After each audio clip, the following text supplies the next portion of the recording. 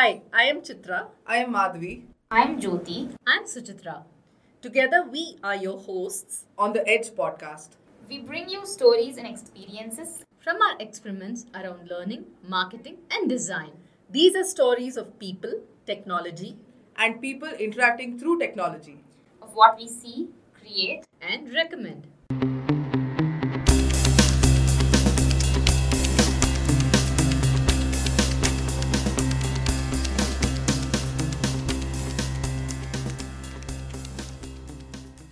It's wild. What is? The digital superhighway with 2 billion websites and counting. Table stakes for almost all businesses today.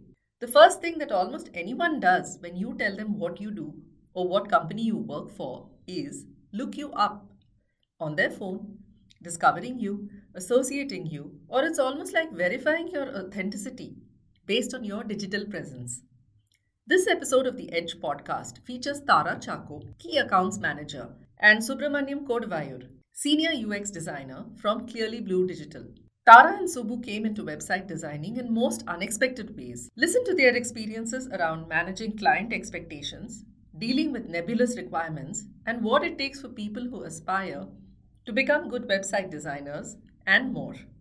Hi, Subbu, and hello, Tara. A very warm welcome to both of you to the Edge podcast. I'm looking forward to this conversation with my colleagues here today. A very warm welcome to both of you. Thank you so much, Chitra. Thank you for having us. Thanks, Chitra. So, I'm going to start by asking each one of you about how y'all came to do the kind of work you do today. As I had shared with y'all, what I would like to explore with y'all today is how is it that y'all got into building websites for various customers and clients? Did you always think that you would do it? Or how did life in this kind of work begin for you? So I was working for this startup called Adzui, that's in Bangalore, and I was doing a little bit of coding and then QA work. And the client was a US-based client who was doing some, SAP extension on iPads and all that. So they wanted all of their vendor partners to have MacBooks, and that is when I got my hands first on a Mac. Inside me, something changed. Okay, so when I moved from Windows to MacBook, the way I interacted with the system and started doing my work, something felt really different. The way the OS and the Mac was working together, the way I did my work, the way I started looking at work, everything changed. At that point in time, we were also starting a new product called Home Inspector, and I started doing collaterals for that. And one thing led to another, and at that point in time, there was a company called Sketch. They introduced their Mac only product for UI design. That was very easy to use, and and design started coming naturally to me. And one thing led to another again, and I started doing websites and designs for mobile apps. That's my story. And now it's been around 6 years, and I've been enjoying what I've been doing. So I'll start with my story. So I started in software quite some time back, and I spent around 9 to 10 years in software, working at companies like Infosys and other smaller companies. After which, when my children were young, I had taken a break, and around after I think around 4 to 5 years after my break started, there was this itch to get back to work. So around that time, I had done this an executive general management program at IIMB, and I started looking at things other than regular software. So what I had worked on earlier was mainly testing of telecom products. So that was the space in which I had worked. So as I was looking out for openings, I came across openings for content positions, and I was just not very sure about getting into something like content, because I didn't know whether I had it in me. And somehow at that time, my idea about doing content was, I just assumed that people wrote about fashion or some small articles and things like that. And I just felt at that time that it was probably not my cup of tea. Somehow, when the opening at Clearly Blue came up, and once I joined and I started working on content, I started realizing that there was so much more to it, right? It's not just about writing on topics that probably didn't interest me, but there was development of websites, there was writing web content, there was writing blogs, writing case studies. And I really started enjoying the whole process. And that is when I really, really stumbled into something like helping with the creation of websites, writing content for websites. So that's really how my journey started, Chitra. Thank you, Subbu and Tara. I am seeing the beginnings of a pretty lively and interesting conversation here because both of y'all have had aha moments stumbling into the world of design and content. I have a lot of questions around that now coming to my mind. Let me start with this. What have been, from your experiences, some interesting stories that you could share with us when it comes to helping people design websites for their business? Yeah, so in my case, I remember the first website that we had developed for one of our clients. At this point of time, I'm not able to even remember the name of the website. It was 4 or 5 years back. I just remember thinking that, I have no idea how to do this. I was wondering how I would start, what needs to be done. And the words that were being bandied about were things like themes, wireframes, and I had no clue what everyone was, really talking about. So I remember being. Now that I look back, I wonder why I was so, terrified. But I really thought, this was like something that would be so complicated. Gradually there are things that I learned. Then I learned about wireframes and I learned about prototypes and how content should sit, general terms that are used when it comes to designing websites, above the fold, below the fold, things like that. So those are, some of my early memories of creating or helping with the creation of websites. Later, I remember sometime, I think around 2 to 3 years back, when I was again involved with the helping with writing content for one of our clients. There was this whole branding workshop that was done before we actually started work on the design of the website. And I didn't know how all these things came together. What was the need for a branding workshop before we started the design of a website? I mean, we had already created so many websites without doing branding workshops. So what was the need for this? So these are, some memories that I have of my journey in this field. Thanks, Tara. How about you, Subbu? My memories are not as vivid as Tara's, but I think what I remember is, I think some quirky clients, maybe, it's not website related. One of the projects when I started designing, I was a freelancer and I did this website for a client who stays nearby. They're called Spring People. And, the client was super demanding. And I remember doing at least 20 to 30 iterations for the, many of the pages just to get the, flow and content right. As we do in, many client projects, it was a fixed price projects. So it's not that, I got paid a lot, but, it was a good experience of, going through the iterations. And I think as a designer, you have to be ready for iterations. It becomes a part of your life after some point in time.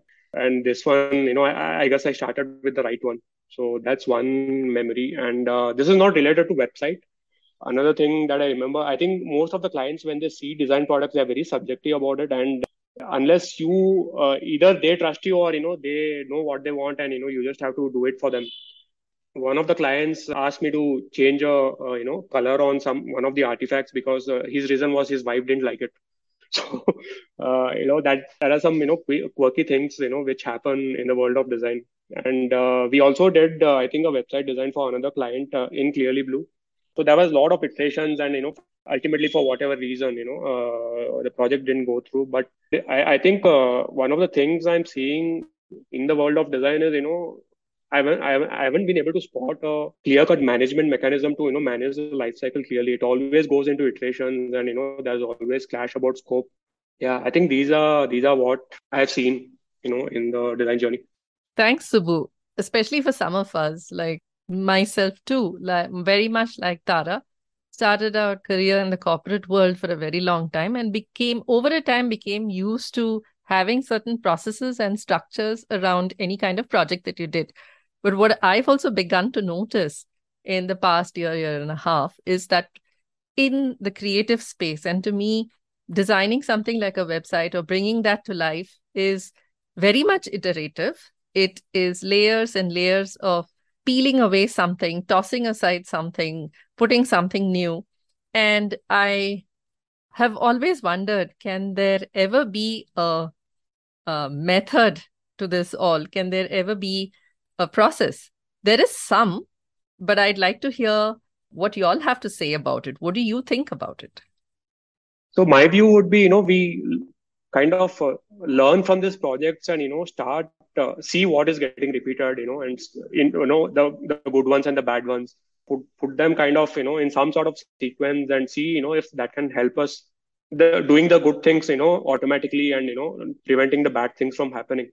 So I think as an organization, I would expect that, I mean, I think I have been with Clearly Blue for 1 year now, and I still don't see, some sort of practices coming into play. Okay, we are moving from one project to another, but I think there still has to be some kind of, insights gathered from this project, and that is fed back into management to establish as some standard practice. So I think that would be my view. Yeah, I agree with what Subbu is saying. I think it's we over the years we haven't had too many processes in place, but I think again this is also iterative, right?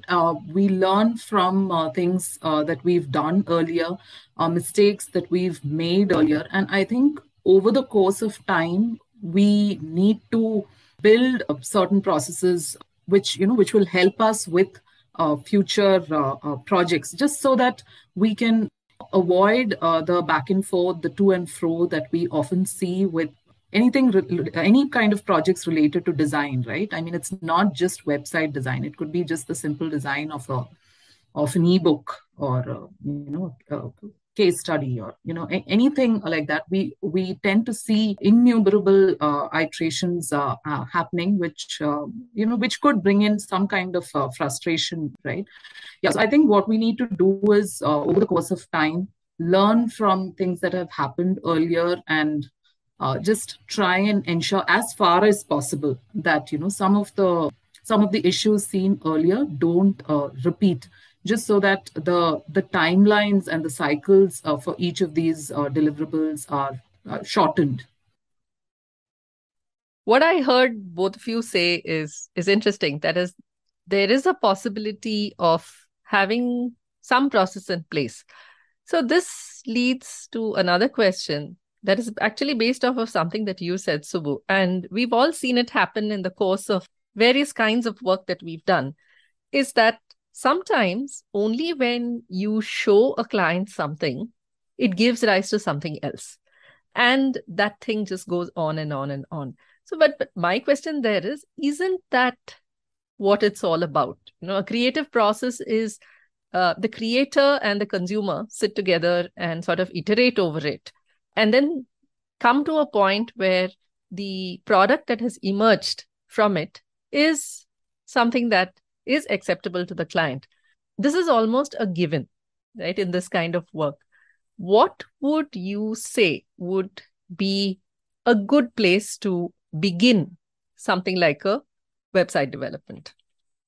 So it starts with content, Chitra. I think even for website development, right? See, what we are seeing, in our day-to-day projects is people are asking for, changes that they should have asked, long back in the design process or even in the content process. The client is giving feedback about content when he's seeing the design. So, it is a rework for everyone.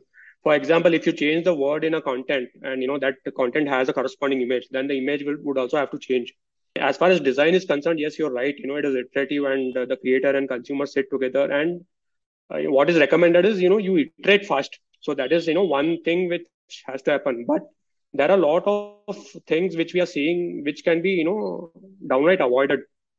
I think people have to be conscious about what they are seeing at each stage. For example, if I start with content, read the words, see if it's making sense, see if the messaging is coming out clearly, then sign off. Then if I go to the wireframe, look at the flow, and look at what is happening on each page. Then when you go to the design, then just look at the look and feel and sign off. If you and what After that, it goes to development, and again, there, if you get design level feedback, it is rework for the designer as well as the developer. It is up to the PM, or it is up to the designer to make the client conscious of what is happening at each stage, and make sure it gets signed off properly, and have some kind of written understanding that if you ask for a change of something that you have approved earlier, then it has to be associated with a cost. I think those are the small things that we can bring into play to improve the process.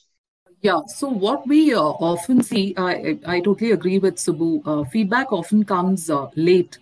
And what we often see is that the stakeholders, they get really involved, or they are ready to put in their time to do the requisite reviews only towards the end, when the final product is, or something which is like almost 80 to 90% done, is in front of them. Probably at the stage when we are sharing the content, or we are sharing the basic design, maybe the wireframes or the prototypes. Oftentimes, the stakeholders who are really involved, or who should be involved, are not putting in that 100% to do the reviews. So if that is done, I think it just helps in avoiding any kind of rework at a later stage. So again, this is something that we see not just with website design, but it's also something that we see with any other kind of design. Maybe the stakeholder is the CXO of large or mid-sized company. He or she does not have the time or the bandwidth to spend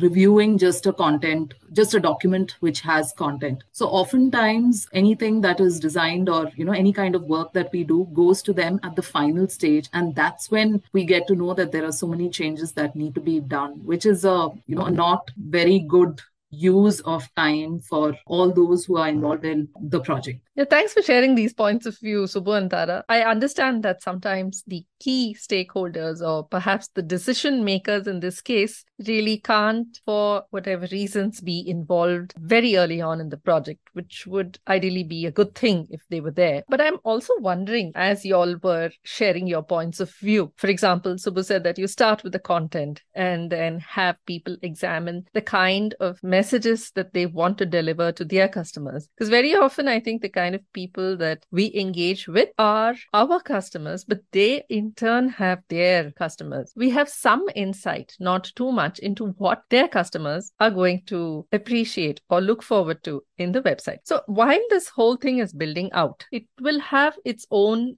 so let's say as experienced website designers, y'all are able to visualize it from the get-go. But to the customer, the visualization comes together when they actually see something. So, which is perhaps why they respond or react so late in the day. Any thoughts on how this could be brought to light, or how this could be revealed to them very early on? I mean, helping them understand that it is iterative, yet helping them also understand that this has to be built layer by layer, much like how an architect first prepares a blueprint for a house, and then only when the construction begins and the walls start coming up and the windows start getting inserted is when the client really begins to get an idea of how the house will take shape. Because very few of us can actually read designs or visualize them when they are on a piece of paper, or let's say they are two-dimensional. Even for that matter, right? Architects do use a lot of three-dimensional imaging today. Earlier, they used to use cardboard mock-ups, which were in 3 dimension. Nevertheless, the reality often is slightly far away from what the design is. So what, in your opinion, can be done to help this visualization come together a little earlier on? So we do it with wireframes. I think that is probably a best place after content and before design for the client to kind of get a view of what it's going to look like, at least in terms of layout, maybe not in terms of high fidelity process. And what is recommended is a stakeholder who is signing off is present throughout the process at all stages, and he understands what is signing off on. And when you gave an example of architecture, for example, let us say if I'm doing a house and I did the foundation and I'm doing the room. If people want to go and change the layout, at least in the architecture world, it's very next to impossible unless the client is super rich where he can afford something being broken down and reconstructed again. But in the digital world, what happens is change is relatively easy. You just have to alter stuff on your computer. You're not really breaking anything. I think the stakeholder who is signing off has to be onboarded throughout the process, right from content to even for that matter other upstream process like user research and all that. And he has to be aware of what we are finding and what we are doing at each stage, and that I think will reduce a lot of rework when you start seeing the actual stuff, because it is in line with what we have researched and identified and what we are doing. So I think one of the reasons why a lot of times clients don't like what they see is because one is they didn't have an opportunity to visualize. The other thing is we have not made them part of our thought process. So I think once that happens, I think then the number of changes would come down. Yeah, that's an interesting point of view, Subbu. Yeah, I agree. I think, Chitra, the earliest step or phase where we can kind of get the stakeholder buy-in would be at the wireframe stage, right? Wherein we have some idea about the content, if not some, I think more than some idea of the content, the layout, the information architecture of the entire website. So I think that is definitely a stage where we need to get all the stakeholders involved, make sure that they understand what is being planned. And then once they are at least 90% sure about the IA that is being planned, and then, we move on to the more detailed prototypes where they are able to see where the content would sit and the colors and how it would all ultimately come together on the website. I think these days for the last 2 or 3 projects, what we have also been doing is show the client how social media artifacts would look like with this brand book, and that helps him kind of like really early on in the process decide he wants to go ahead with this kind of look and feel. And we did this for one of our recent projects. The branding and the look and feel was carried throughout from the branding into the website, so there was no friction there. I think that is one thing which helped. Interesting. So one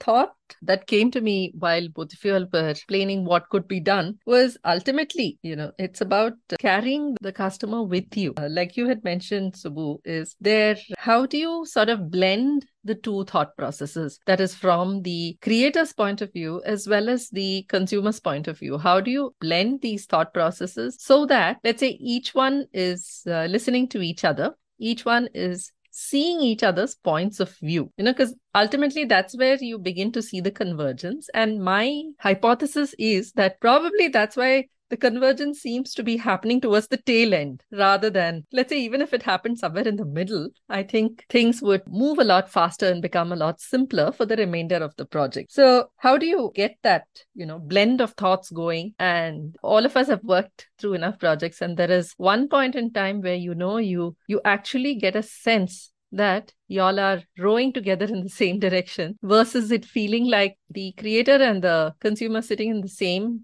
rowboat but rowing in different directions all the time. What do you think can be done to get to that blending of thoughts or even a shift in the mindset of the client? So what I do, Chitra, is most of my work, at least the first 1 or 2 iterations, I do it very quickly. I let the client see, and it makes him bring out his thoughts, and so that way I kind of know, okay, what is his viewpoint. So I don't spend too much time in doing my first 1 or 2 iterations. I do it quickly and share it with the client and take his feedback. And then I get to know, okay, this is what his point of view is. And as far as design is concerned, I always keep my reasons ready. And I'm usually in a position to defend all my choices, whether it is look and feel or layout or, workflows. So I make sure I carry the reasons for what I'm doing. And at the same time, when I talk it out with the client, it's not that, I'm going to be right 100% of the time. So client brings his own point of view, and sometimes he recommends changes which, because he is sitting in front of his consumer. in most of the projects that we are doing or have done, we don't get to see the consumer face. So he says, let's do this or do that. That is how we kind of do it together. I share the first two iterations very quickly and get his feedback. And then after that, it's both of us together. Chitra, I feel this is where the branding workshops that we have been doing for some of our clients really helps. Because like I said, we've done websites where we haven't really started with a branding workshop. But I feel that when we start off with a branding workshop, when we start with meeting the client over, 2 to 3 sessions where we talk to them, we understand the kind of problem that they are solving, we understand their clients, we understand their thought process, and then we build the brand archetypes and the colors, the typography, everything that goes into building the brand book and the messaging. I think that really helps, one, in the client becoming comfortable with sharing what is going on in their minds, right? I think that really helped us in some of the projects that we have done in the past. And they openly share what they want. They give us examples of other websites that they've seen, the good things that they've seen, what they don't want. So I feel we understand the clients a lot better when we start off with these branding workshops. And I think that really helps in like you said, the convergence, right? Because you start off on a good note and they understand us and we understand them better. So I think something like this, especially when we are building websites from scratch for certain clients. That's an interesting perspective, Tara, and I think what I'm hearing from both you and Subbu is get to a place of mutual understanding quickly. There are multiple ways in which one can do this, perhaps through quick iterations, so that the client also begins to visualize early on, that provokes thoughts within them, and then they begin to share their points of view, or start with a branding workshop where they are encouraged a lot to, I believe, explore themselves. And that part is definitely going to be an episode by itself on the Edge podcast shortly, is, what goes into actually helping people think about who they are and how their presence in the digital world should come across to their customers or other users or other people who are seeing them in the virtual space.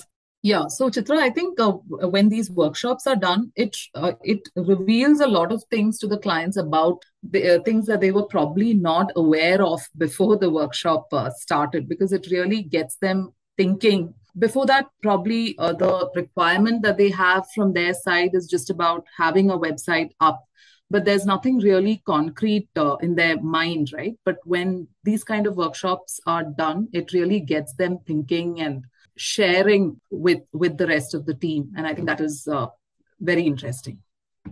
So I almost see ourselves as guides and facilitators to actually help people see what they need to see or they want to see. I actually wondered, before having the two of you on this podcast, website design has been something that's been around for almost 3 decades now.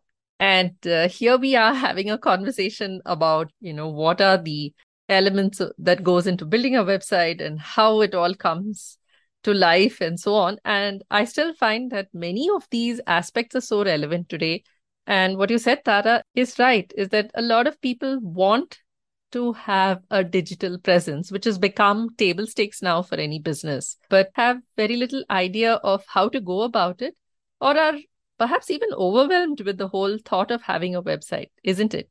Very true. I think that's really true, because I think once they start having these discussions, it need not be just during a workshop. It's not that we have to have a branding workshop, but just the discussions, just the talks, just the discovery meetings, right, that we have with our clients. I think that helps them understand what is really needed and what they would like to have on their website, and give us examples of things that they have seen in other websites, or things that they most definitely don't want to see on their website. So I agree that it starts off as being something that is probably overwhelming, especially if you are completely new to the field. But these kind of discovery meetings and workshops definitely help in moving forward. Thanks, Tara. What has perhaps been the toughest challenge for the two of you so far when working on designing websites? Anything that stands out from your experience? How did you manage that situation? So I think there are many times you meet demanding clients, and getting that design right for them, it's a challenge sometimes. Especially when they are expecting something to be very minimal, and at the same time it has to look very premium and wow and all that.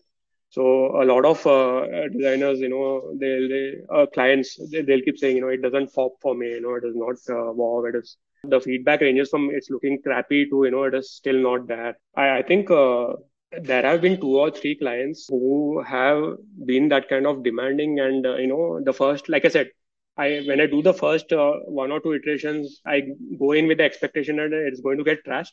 At the same time, it gives me an insight of what the client wants. So with demanding clients, they come with a very set mindset.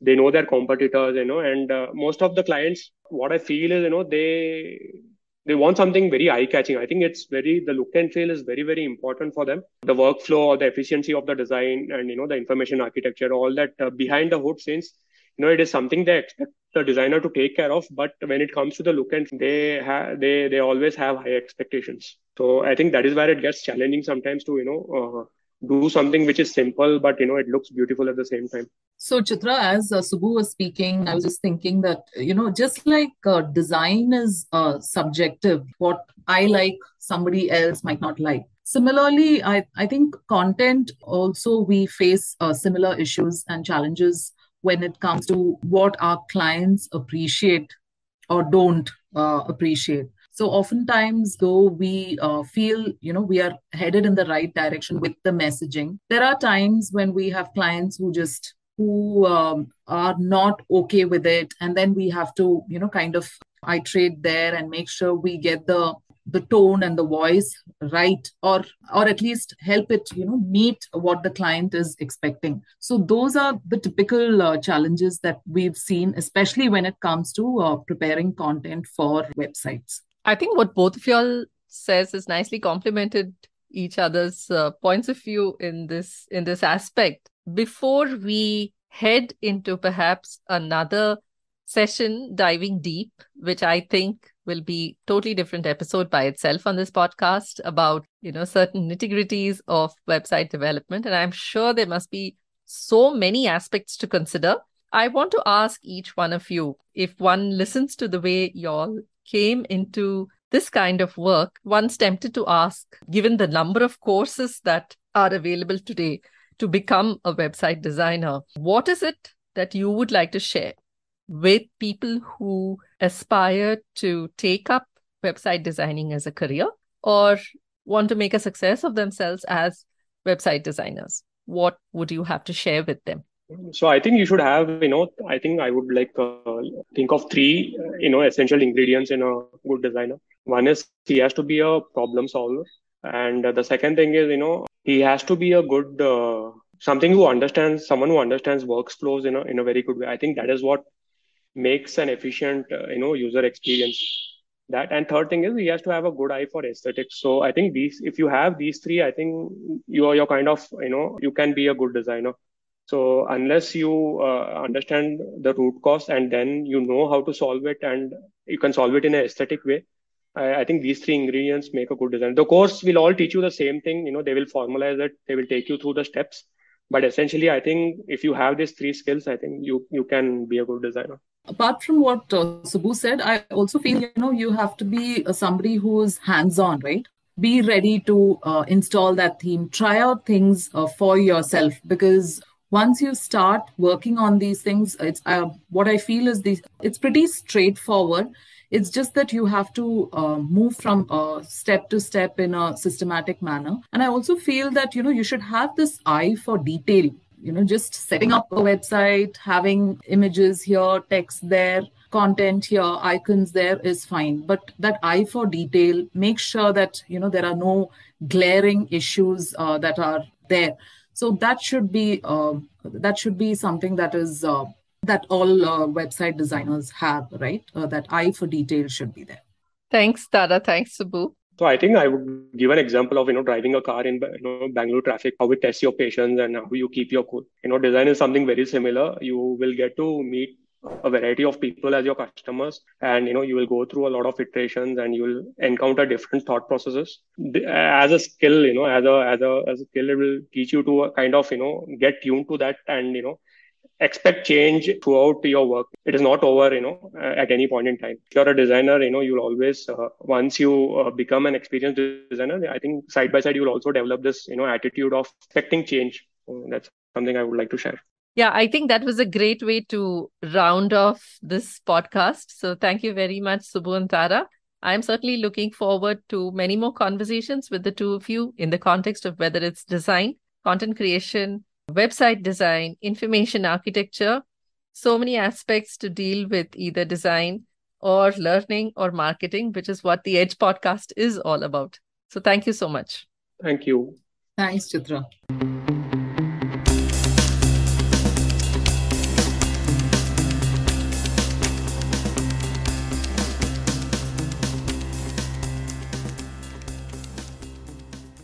Please subscribe to the Edge podcast on your favorite podcast channel. We are on Google, iTunes, Spotify, Stitcher, and more. If you liked this episode, please share it with your friends. If you have stories to share and want to be featured on our podcast, write to us at podcasts@adepticlabs.com.